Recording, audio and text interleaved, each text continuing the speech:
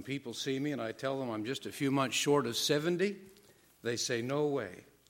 And I say, well, I was born into a Seventh-day Adventist family, and more or less I have lived the Adventist lifestyle all of my life, and I consider that part of the reason why people think I'm still in my early 60s or younger. And I think of the privileges I've had as being a Seventh-day Adventist, and there are many. There was a time in my life I thought there were restrictions, and as I get older, I said, boy, I'm glad my parents didn't let me get that bad habit as I watch other people who struggle. But I do want you to know that there's also dangers in being a Seventh-day Adventist. And as I read the scripture this morning, as I was preparing this sermon, I'd like you to go there. Revelation, if you're not already there, Revelation chapter 2. And this is addressed to the church that's called the church at Ephesus. And there are a lot of similarities between the church of Ephesus and the Seventh-day Adventist church. Let's read there, starting in verse 2. I know thy works. Our Adventists, the people who teach that God does want us to obey. Amen? I know thy works, thy labor, thy patience, how you cannot bear them which are evil. Is it a good thing for us to know the difference between right and wrong and teach it to our children? Amen? And those who have made up their mind that they want to practice evil, we say, well, you can do that if you want to. But don't expect me to approve of what you've done. And we're living in a day and age that if you don't approve of the evil that is around you, you're considered a fanatic. Amen? And then reading on there. And you have tried them which say they are apostles and are not, and has found them liars.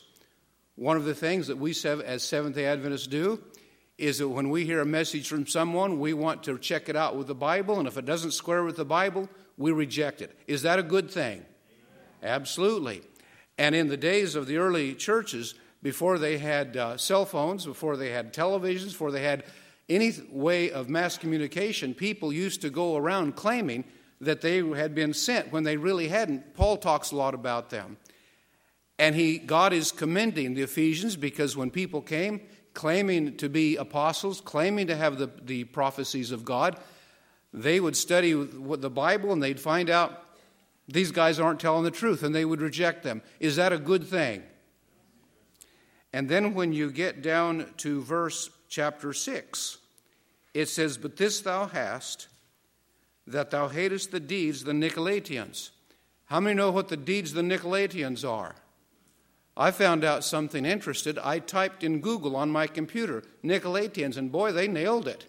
Because they said there was a fellow whose name was Nicholas, and it says what he taught is still being taught among far too many Christians, and that is, since we are saved by grace alone, it doesn't make any difference what we do. The deeds of the body do not affect the soul. That's what Nicholas taught, and a lot of people have accepted that, amen? And I want you to notice here, it doesn't say that God hates the Nicolaitans, it says he hates the deeds of the Nicolaitans. And they give the idea to the people that it really doesn't make any difference what you do. As long as your heart is right, you're going to be all right. And the way I answer people like that, if your heart is right, the way you act is going to make a difference to you. Because the Bible says, blessed are those that hunger and thirst for what? For righteousness. One of the evidences that a person has been changed by the Holy Spirit of God is that they want to do God's will. And I want you to look this text up. I've shown it to you before. It's found in Psalms 40 and verse 8. In fact, while you're looking it up, I'm just going to make you sing it because we've sung it several times. I delight to do thy will, O my God. Anybody singing with me, or am I singing the solo? My wife knows it. Let's do it again. I delight to do thy will, O my God. I delight to do thy will, O my God. Yea, thy laws within my heart. Yea, thy laws within my heart. That's why I delight to do thy will. And you see what is important is Jesus said in John 3:3, you must be what? Born again. But you notice here in the message to the Ephesians, when you get down to verse 4 and 5, it says, nevertheless, I have somewhat against thee because thou hast left thy first love. Verse 5, remember therefore from which thou art fallen, and repent and do the first works, or else I will come unto thee quickly and remove thy candlestick out of its place, except thou repent. Now the reason I said that being an Adventist is good, it can also be dangerous, is that we can fall into the same trap that the Ephesian church fell into, and that is they're strict. And God doesn't say it's wrong to be strict. He commends them for their strictness. Amen? And they know the doctrine, and they know when people don't teach the doctrine. But it's possible to be right and be proud of your rightness and proud of your correctness and not have a love relationship with Jesus Christ. Is this what it's saying here? And the one thing that I don't want to happen to anybody who becomes a member of the Seventh-day Adventist Church is ever to lose that first love. Because how many of you know it's possible? Now you notice it says, unless you repent, I will come and take your candlestick. Now we think of the candlestick, but I'll tell you what it reminds me of, and it makes me almost want to weep when I say it. But as I look back over the last 40-some years that I've been a pastor, I can tell you of churches that I've pastored that are no more. They have ceased to exist. I remember one, and I definitely won't give you the name or anything else, but they were very correct in their doctrine. They were very intolerant of anything that was wrong. But the people that they had contact with did not feel like that congregation loved them. And that church has ceased to exist. They had a nice, lovely building, but they've just ceased to exist. I remember a family. I had Bible studies with the children. I baptized some of the children. But the emphasis of the parents of that family was, we're going to make sure that your behavior is correct. Should Adventists have correct behavior? Yes. And God does not condemn correct behavior. But that was the only emphasis that they had. And as soon as those children were old enough to make their own decisions and get away from the rulership of their parents, they were gone. They left the church. And that's what makes a church's light go out. Is not because they don't have the truth. It's because they don't have the truth mixed with God's love. Amen? And says, I have somewhat against thee because thou hast left thy first love. Now that's the bad part of the sermon. The title of the sermon is How to Rekindle Your First Love. And I want to show you that, which is what I have been showing you all along. But there's a text I have referred to, one verse in that chapter, but I haven't shown you the rest of the verses. So I would like for you to go to 2 Peter chapter 1, and we'll look first of all at verse 4. 2 Peter chapter 1 and verse 4. And it says, whereby, which is referring to the things in verses 1, 2, and 3. It's referring to what Jesus has done. And it says, whereby are given unto us exceeding great and precious promises, that by these you can become partakers of the divine nature. Now, what is the number one characteristic of God? 1 John 4:8. What does it say?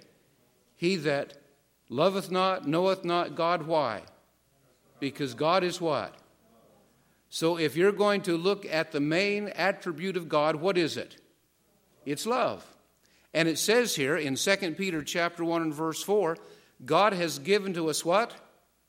Exceeding great and precious promises, that by these you can become partakers of what? Now I remember when I was a little boy, I would be visiting my grandmother, and she still used a lot of words, older words. She used this word partake when we were about to have a meal. And if Grandma was having the blessing, she would say, Lord, we thank you for this food of which we're about to partake. And I knew what she meant. We're going to put the food on our fork. We're going to put it in our mouth. We're going to chew it up. We're going to swallow it. It'll get down in our stomach. And a miracle happens down there. Sometimes if you eat the wrong stuff, it's a painful miracle. But it amazes me that our bodies can take almost anything we put down there and turn it into whatever we need. How many have noticed that? It turns some of it into energy. It turns some of it into fingernails. I know it must turn some into fingernails because mine are all the time needing. Anybody else have that problem? I think it's a miracle that your body can take broccoli and turn it into fingernails.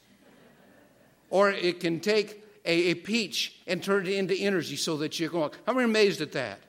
So when you partake of food, that food, whatever's in that food, it becomes you. It gives you energy. I cut myself the other day. It is all healed. There's just a little scar there now. How many think that's amazing? That your body can take beans and turnips and cabbage, whatever, and turn it into skin, whatever you need. Well, this is what God's promises do. You become a partaker of the divine nature. And when you become a partaker of the divine nature, what happens inside of you? You reclaim that love. And you see what I think that the Ephesians did is that they were so concentrated on the doctrine, which, as you read here in Ephesians, it says that's a good thing, right? I am not condemning doctrine. God wants us to do that. God wants us to do what's right. But as we look at the Jews, they were careful to do what's right, but they were not careful to maintain a love relationship with Jesus Christ. So the way you do that is that you look at the exceeding great and precious promise of God, and you keep thinking about those. Now, I notice at least a half a dozen people here who haven't been here before, so I've got to tell you this. When I use the phrase exceeding great and precious promises, I don't think of just good promises. I think of really good promises. Now, let me share with you some of the promises that I have discovered are good. How many like the promise that says your bread and your water will be sure? Well, that's a good promise. How many like the promise that says that if any are sick, let them pray? If it's God's will, God will heal them. How many like that promise? I've claimed that promise for people. But I'll be honest with you. The promise that He's going to see that we have manna if we have to, and that He will heal us, I do not place those promises in the category of exceeding great and precious promises. The one promise, and I want to have an answer for you, the one promise above all other promises in the Bible that I believe is an exceeding great and precious promise is which one? Well, I'll have to tell you one more time. It's the promise that Jesus gave to the thief on the cross. How many remember what that promise was? You will be with me in paradise. And what amazes me is that we are more ready to believe the promises about health, about a job, about things in this world. We don't have too much hard time believing those, but when God sees something better and doesn't do it, we think, God must not love me. But there is one promise that Jesus wants to keep, the one promise that Jesus died for. And what was that one? You will be with me in paradise. And I have discovered that when I start believing that promise, I begin to become a partaker of the divine nature. Now I'm going to do something I don't believe I have done here. But how many of you know that Jesus loves sinners? How many know that? Jesus loves sinners. How many know that Jesus loves sinners even when they are sinning? Now it says He hates the deeds of the Nicolaitans, but does He love the Nicolaitans? So I want you to do a little phrase with me. Here it is. And it may make you uncomfortable. It makes me uncomfortable, but here it is. If I go out and sin tonight, Jesus will still love me in the morning. Is that true? Yes. That is true. Is it dangerous? Yes. Can it lead you to take advantage of God? One of the ways that you can discover whether or not you have a born-again heart is to say this, and I'm going to say it 5 times, and I want you to repeat it with me. And I'll tell you what it is again. If I go out and sin tonight, Jesus will still love me in the morning. Is that true? Say it with me now. Are you ready? Here we go. If I go out and sin tonight, Jesus will still love me in the morning. If I go out and sin tonight, Jesus will still love me in the morning. If I go out and sin tonight, Jesus will still love me in the morning. If I go out and sin tonight, Jesus will still love me in the morning. If I go out and sin tonight, Jesus will still love me in the morning. Now, by the time you get through that 5 times, tell me if it's happening to you. I don't want to go out and sin tonight. Because you see, when you have a born-again heart and you concentrate on how much Jesus loves you, even when you let Him down, if you will concentrate on that, it will bring you to the place where you say, Jesus, I don't want to do that to you. Amen? And how many, when you were saying that, He will still love me in the morning, could sense, if even in a small way, that you were beginning to become a partaker of the divine nature? How many sense that? to think that he still loves me. And you see, it's true. If I go out and sin tonight, he still loves me. But I'll tell you something else that's true. John chapter 6, verse 37 says, him that comes unto me, how many know the rest of that text? I will in no wise cast out. And when I have let God down and Satan comes and tells me what a sinner I am, I agree with him. I say, you're right. But then I look at that and Jesus says, if you come to me, if you've sinned and you come to me, I'll put my arms around you and I will still accept you. Let's go on in 2 Peter. Look at that verse again. Whereby are given to us exceeding great and precious promises, that by these you may become partakers of the divine nature. And then the last part of the phrase is talking about you will escape the corruption that's in the world through lust. You think about the promises, and too often, all we think about is what we should do. And it's not wrong to think about what we should do. But I want you to know, if all you think about is what you should do, and you think about what your part is, but you don't think about what Jesus Christ has already done, you will get discouraged. Has anybody found that out besides me? I should do this, I should do this. Why can't I make myself do this? And you can just get discouraged. But you look at these promises and you believe the promises and you start quoting those promises, you'll discover that his strength starts to come into you. Now, I want to hurry here. I want you to go to Hebrews. Leave your finger there in 2 Peter. But I want you to go to the book of Hebrews, and I want you to look in Hebrews chapter 3. And when you get in Hebrews chapter 3, if you look at the very last verse of Hebrews chapter 3, it says, so we see they could not enter in because of their unbelief. And when you read that chapter, you'll discover he's talking about the children of Israel on their journey from Egypt to the promised land. And we know that there were just a whole bunch of people that never got into the promised land. Do you know why they didn't get there? God delivered them from slavery in Egypt. But you see, every time there would be a problem, they would begin to say, we'll never make it. We're not strong enough. And you know the story. They ran out of water and they says, why'd you bring us out here? We're all going to die of thirst. God worked a miracle and gave them water. A few days later, they ran out of food. And they said, why did you bring us out here? We're going to die of starvation. God gave them manna to eat. They got to the very borders of the promised land. They're ready to go in. And they said, the people who live there are too big. We cannot do this. And finally God says, we see they could not enter in. Why couldn't they enter in? Because they didn't keep rejoicing that God had said, I'm going to give you victory. Because from the time he brought them out of Egypt till he take them in, he says, I will provide your food. I'll provide your water. I will send hornets, I will drive the people out. But look again at verse 19. We see they could not enter in. Why? Because they didn't believe. Now, I want you to back up to verse number, well, I don't have my glasses on. 6. Verse number 6. Now, it's been talking about Moses and how that Moses was the ruler of the people. And it refers, well, let's look in verse 6. But Christ as a son over his own house. Now, that's not talking about a little boy who kicks his dad out. This is talking about a little boy who grows up and takes over the dad's business. The dad retires. Now, God does not retire, but Jesus, how many want to be a part of Jesus' family? All right?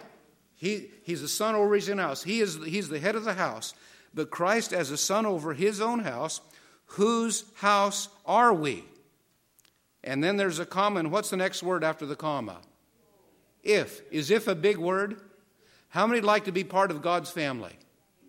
You can be part of God's family if we hold the confidence and the rejoicing of the hope clear to when? Now, when I was still in the baptistry and I was talking to the people that were baptized and they weren't hearing me because they were changing their clothes, one of the things I said that I like to say every Sabbath, when you accept Jesus, God accepts you how? As though how? You'd never sinned. And those of you who are baptized today, God wants you to know. You stand before God as though you had never sinned. Now listen to what it says here in Hebrews 3 verse 6. Christ is a son over his house. Whose house are we? If we hold fast the confidence and the rejoicing of the hope firm until the end. That is how you hang on to that first love. How do you hang on to first love? You go back and you look what Jesus did for you at the beginning and you recognize Jesus hadn't changed his mind. I may have let him down. I may not have kept all my baptismal vows, but God hasn't changed his mind. And when you start rejoicing over that, and that he still accepts you as though you'd never sinned, you'll discover it will cause you want to come to the place where you don't sin. Does that make sense? Now, to show you how important this phrase is, the rejoicing, Paul uses it twice in the same chapter. The next time it's in verse 14. Go down to Hebrews 3, verse 14, and notice what it says. For we are made partakers of Christ. There's that word again. How many want to be a partaker of Christ? How many know that when you're a partaker of Christ, you take on his nature, and his nature is love? Amen? Now, this is an important text. For we are made partakers of Christ, comma. What's the next word? If. If you don't do what it says after that, you're going to lose your first love. Notice what it says. If we hold what? The beginning of our confidence steadfast to the end. Now, in the context here, when God worked the miracle, they saw the Egyptians and what happened to them in the 10 last plagues. And then he led them out, and they saw the miracle of the water opening, and they went through, and they were excited. God can do what God said he's going to do. How many believe that? How many believe that God can save you? How many believe that God can deliver you? How many believe that God can give you victory over sin? How many believe that God can see you through the time of trouble? Rejoice in that. Read verse 14 again. For we are made partakers of Christ if we hold the beginning of our confidence. How long? Is Satan going to try to steal it away? Book Steps to Christ says Satan is constantly seeking to steal away the blessed assurances of Jesus. Amen? And so you see, the people who didn't make it into the promised land, the people who lost their first love, rather than rejoicing over what God promised he would do, rather than rejoicing what God had already done and rejoicing he's going to keep doing what he says he was going to do, rather than rejoicing about that, they looked at how weak they were, how many mistakes they made. They looked at how strong the enemy was. How many of you ever talked about how strong the devil is? I don't even know if I want you to raise your hand, but we do that, don't we? Oh, the devil does this, and the devil does this, and the devil made me this. All that is true. He does that. But don't talk about the devil. Don't talk about how weak you are. Don't talk about how strong the devil is. You just, in your mind, you keep thinking, this is what God has done. This is what God has said. This is what God is going to do. I believe his promises. He started me this far. And the people who kept believing went into the promised land. And the people who quit believing and quit rejoicing didn't go. And one of the first sermons I preached nearly a year ago when I came here, we have sung that. Well, I won't sing this again, but it's found in Luke chapter 10. How remember Luke chapter 10? Does anybody remember Luke chapter 10? Verse 19 and 20. Come on. Anybody know Luke chapter 10, verse 19 and 20? Oh, good. I get to give it to you again. Here it is. Luke chapter 10, 19 and 20. The context of this particular text. And by the way, Robbie's here, and I didn't even preach this text when I was in Bethel. All right? So you may not have heard this unless you was here when I preached it. But what you have here is Jesus had sent the disciples out to witness. They're a little bit afraid like you and I are.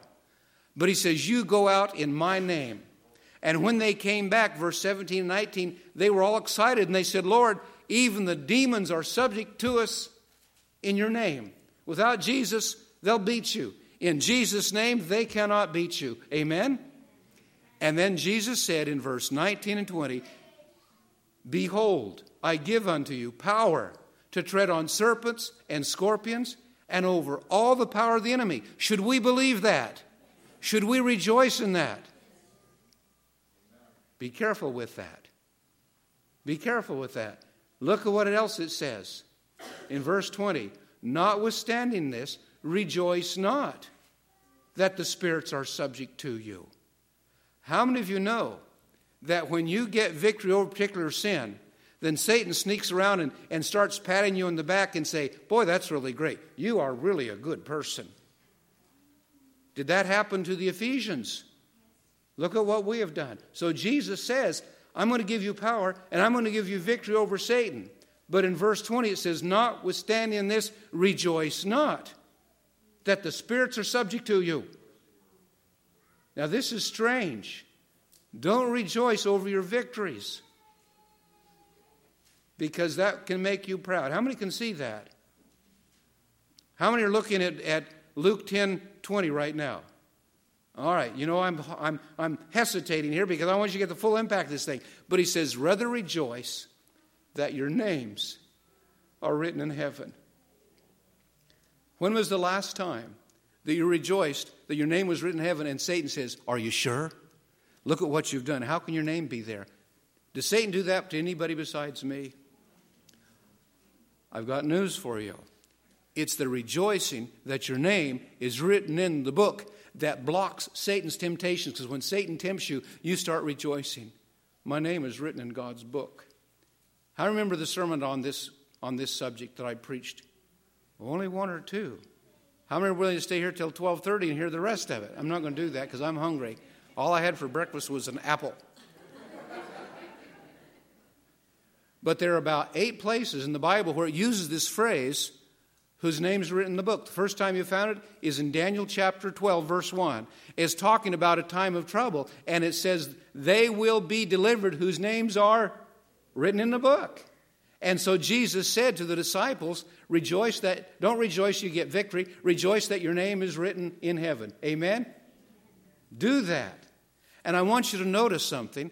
This is in Luke 10. It's not down near the end of Luke. It's in Luke 10. It's early in fact, it wasn't just the disciples. Remember, early in his ministry, Jesus sent out quite a few people, 70. And it was to the 70 he said this. What were the disciples like early in Jesus' ministry? What were they like? They were very human, weren't they? They bickered with each other. Who's going to be the highest in the kingdom? I remember that. Peter didn't realize he had a problem with profanity. And 3 years later, he was cursing, swearing, denying they knew the Lord. He was cursing, swearing, he was lying. I don't know him. But Jesus said to them early on in their ministry, when they were still struggling with sin, rejoice that your name is written in the book. You don't have to overcome your sins in order to have your name written in the book. You have to accept Jesus and then rejoice that your name is written in the book, and that will give you the victory over sin. How many know I've been preaching this ever since I've been here? All right. Now there's another text. Luke 10. We've already said that. There's another one. We have sung this one, and this is found in Philippians 4:4. Well, actually, verse 3 and 4. How remember what song goes with Philippians 4:4? Anybody remember it? Rejoice in the Lord always. Oh, we've sung this here, haven't we? Yes. And often we've sung rejoice in the Lord always. Again, I say rejoice, rejoice, rejoice. Again, I say rejoice. And we sing that song. And I think that's a wonderful song. But we leave out the last phrase of verse 3 because that tells us what to rejoice about. We talk about rejoice, rejoice, rejoice. Rejoice about what? You look at the last phrase in verse 3 and it says, rejoice that your names are in the book. And so I sing it now. Rejoice in the Lord always. My name is in his book. Now, when you go on into the book of Revelation, I don't think I remember all these. 13 verse 8, I believe, is one. It talks about the mark of the beast, and it says the whole world received the mark of the beast except those whose names were written in the book.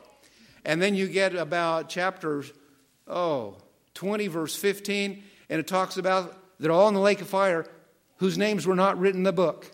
And then you get to about verse 21, the last verse of chapter 21, and it talks about walking the streets of gold whose names are in the book. If you want to regain your first love, recognize that you've lost it. Recognize that you're weak. Recognize that you're a sinner. But you start rejoicing that your name has been written in the book by Jesus' own blood. And when you start rejoicing over that, as you just discovered when we went through that phrase, if I go out and sin tonight, Jesus still love me in the morning, you start rejoicing. You keep rejoicing long enough, and you'll discover that you can sense the divine nature coming into your heart. Am I right? You put stuff in your mouth and you can taste it and you know it's coming part of your body. You put God's word in your mind. You keep thinking about God's word. And how many know that Satan wants to do anything he can to get your mind off of God's word? He does that every day. He even does it in church. He'll get church members upset at each other. He doesn't care what it takes as long as you're not rejoicing that Jesus has done what he's done for you. When you accept Jesus as your Savior, then no matter how sinful your past life may be, and for Christ's sake, you are accounted righteous because Jesus' character now stands in place of your character, and you're accepted before God as though you'd never sinned in your life. The theme of this sermon is to help you know how to reclaim your first love, because it says you may be right and the things that you're doing are approved by God, but you need to take hold of your first love. He's letting me know that it's time for dinner. It looks like... The what? I said, you said you only had an apple this morning. All right. Bob has just not done you a favor. He brought me food so I can keep on preaching. Is that what you're saying? Well, I'm thinking of the kids here. And by the way, if you want to hear all these sermons again, I believe the gentlemen up in the booth have them all recorded. Am I correct on that? And if you can't find them there, get on Google and type in Joshua, like Joshua beat the Battle of Jericho. Joshua, then type SDA, and it will bring you up a website of the last church I pastored, and it has, you find in there all the sermons I have preached. There's only a couple that I've come up new here, but I don't remember which ones they are. Let me show you one more text that is an encouragement. It's in Philippians chapter 1 and verse 6, and it's talking about how to reclaim your first love. Philippians chapter 1 and verse 6. How many of you are there yet? Being, what's the second word there? Being what? What's confident? What's confident? Yeah, this is going to work. Being confident of this very thing, that he which hath begun a good work in you will perform it unto the day of Jesus Christ. If you're working for God, but your heart's not in it, don't stop working for God, but start filling your mind with his promises. Rejoice in the Lord always. Again, I say rejoice. Rejoice in the Lord. My name is in his book. Rejoice that he has written your name in his book. Let's bow our heads. Dear Jesus in heaven, there is a way that we can overcome temptation. And it doesn't depend on how strong our will is. It just depends on how we use what little will we have. And the way that we're supposed to use our will is when Satan starts putting his thoughts in our mind, whether it be discouragement or lust or whatever it is. Help us to replace the thoughts of Satan with the thoughts of God. And help us to do what Jesus told the weak and struggling disciples to do. Rejoice that your name is written in heaven. Help us to know as we do that, we can become partakers of the divine nature. And when we become partakers of the divine nature, we will escape the corruption that's in the world through lust. Help us, Jesus, to know that by having your words in our minds, we can actually create around us the atmosphere of heaven. This is my prayer for each one. In Jesus' name, amen. All right, let's bow our heads for the benediction. Dear Father in heaven, we thank you that you can be everywhere at once. You can be in our hearts. And help us to carry with us the atmosphere of heaven everywhere we go, because I have read an inspired word that says there is an atmosphere of grace that circulates around this globe that's just as real as the air which we breathe. And if we choose to daily give our minds to Jesus, we can actually sense the atmosphere of heaven around us wherever we are. This is my prayer for these dear people who have joined your church today, and for everyone who is here today, that they might know the presence of Jesus Christ in their life. And just like the song that we sang for our opening song, he walks with me, he talks with me, he tells me I'm his own. And we can actually, Father, sense your arms around us, holding us close to yourself. Help us, Father, not to allow Satan to put things in our minds that shut off our hearts from you. This is my prayer now in Jesus' name. Amen.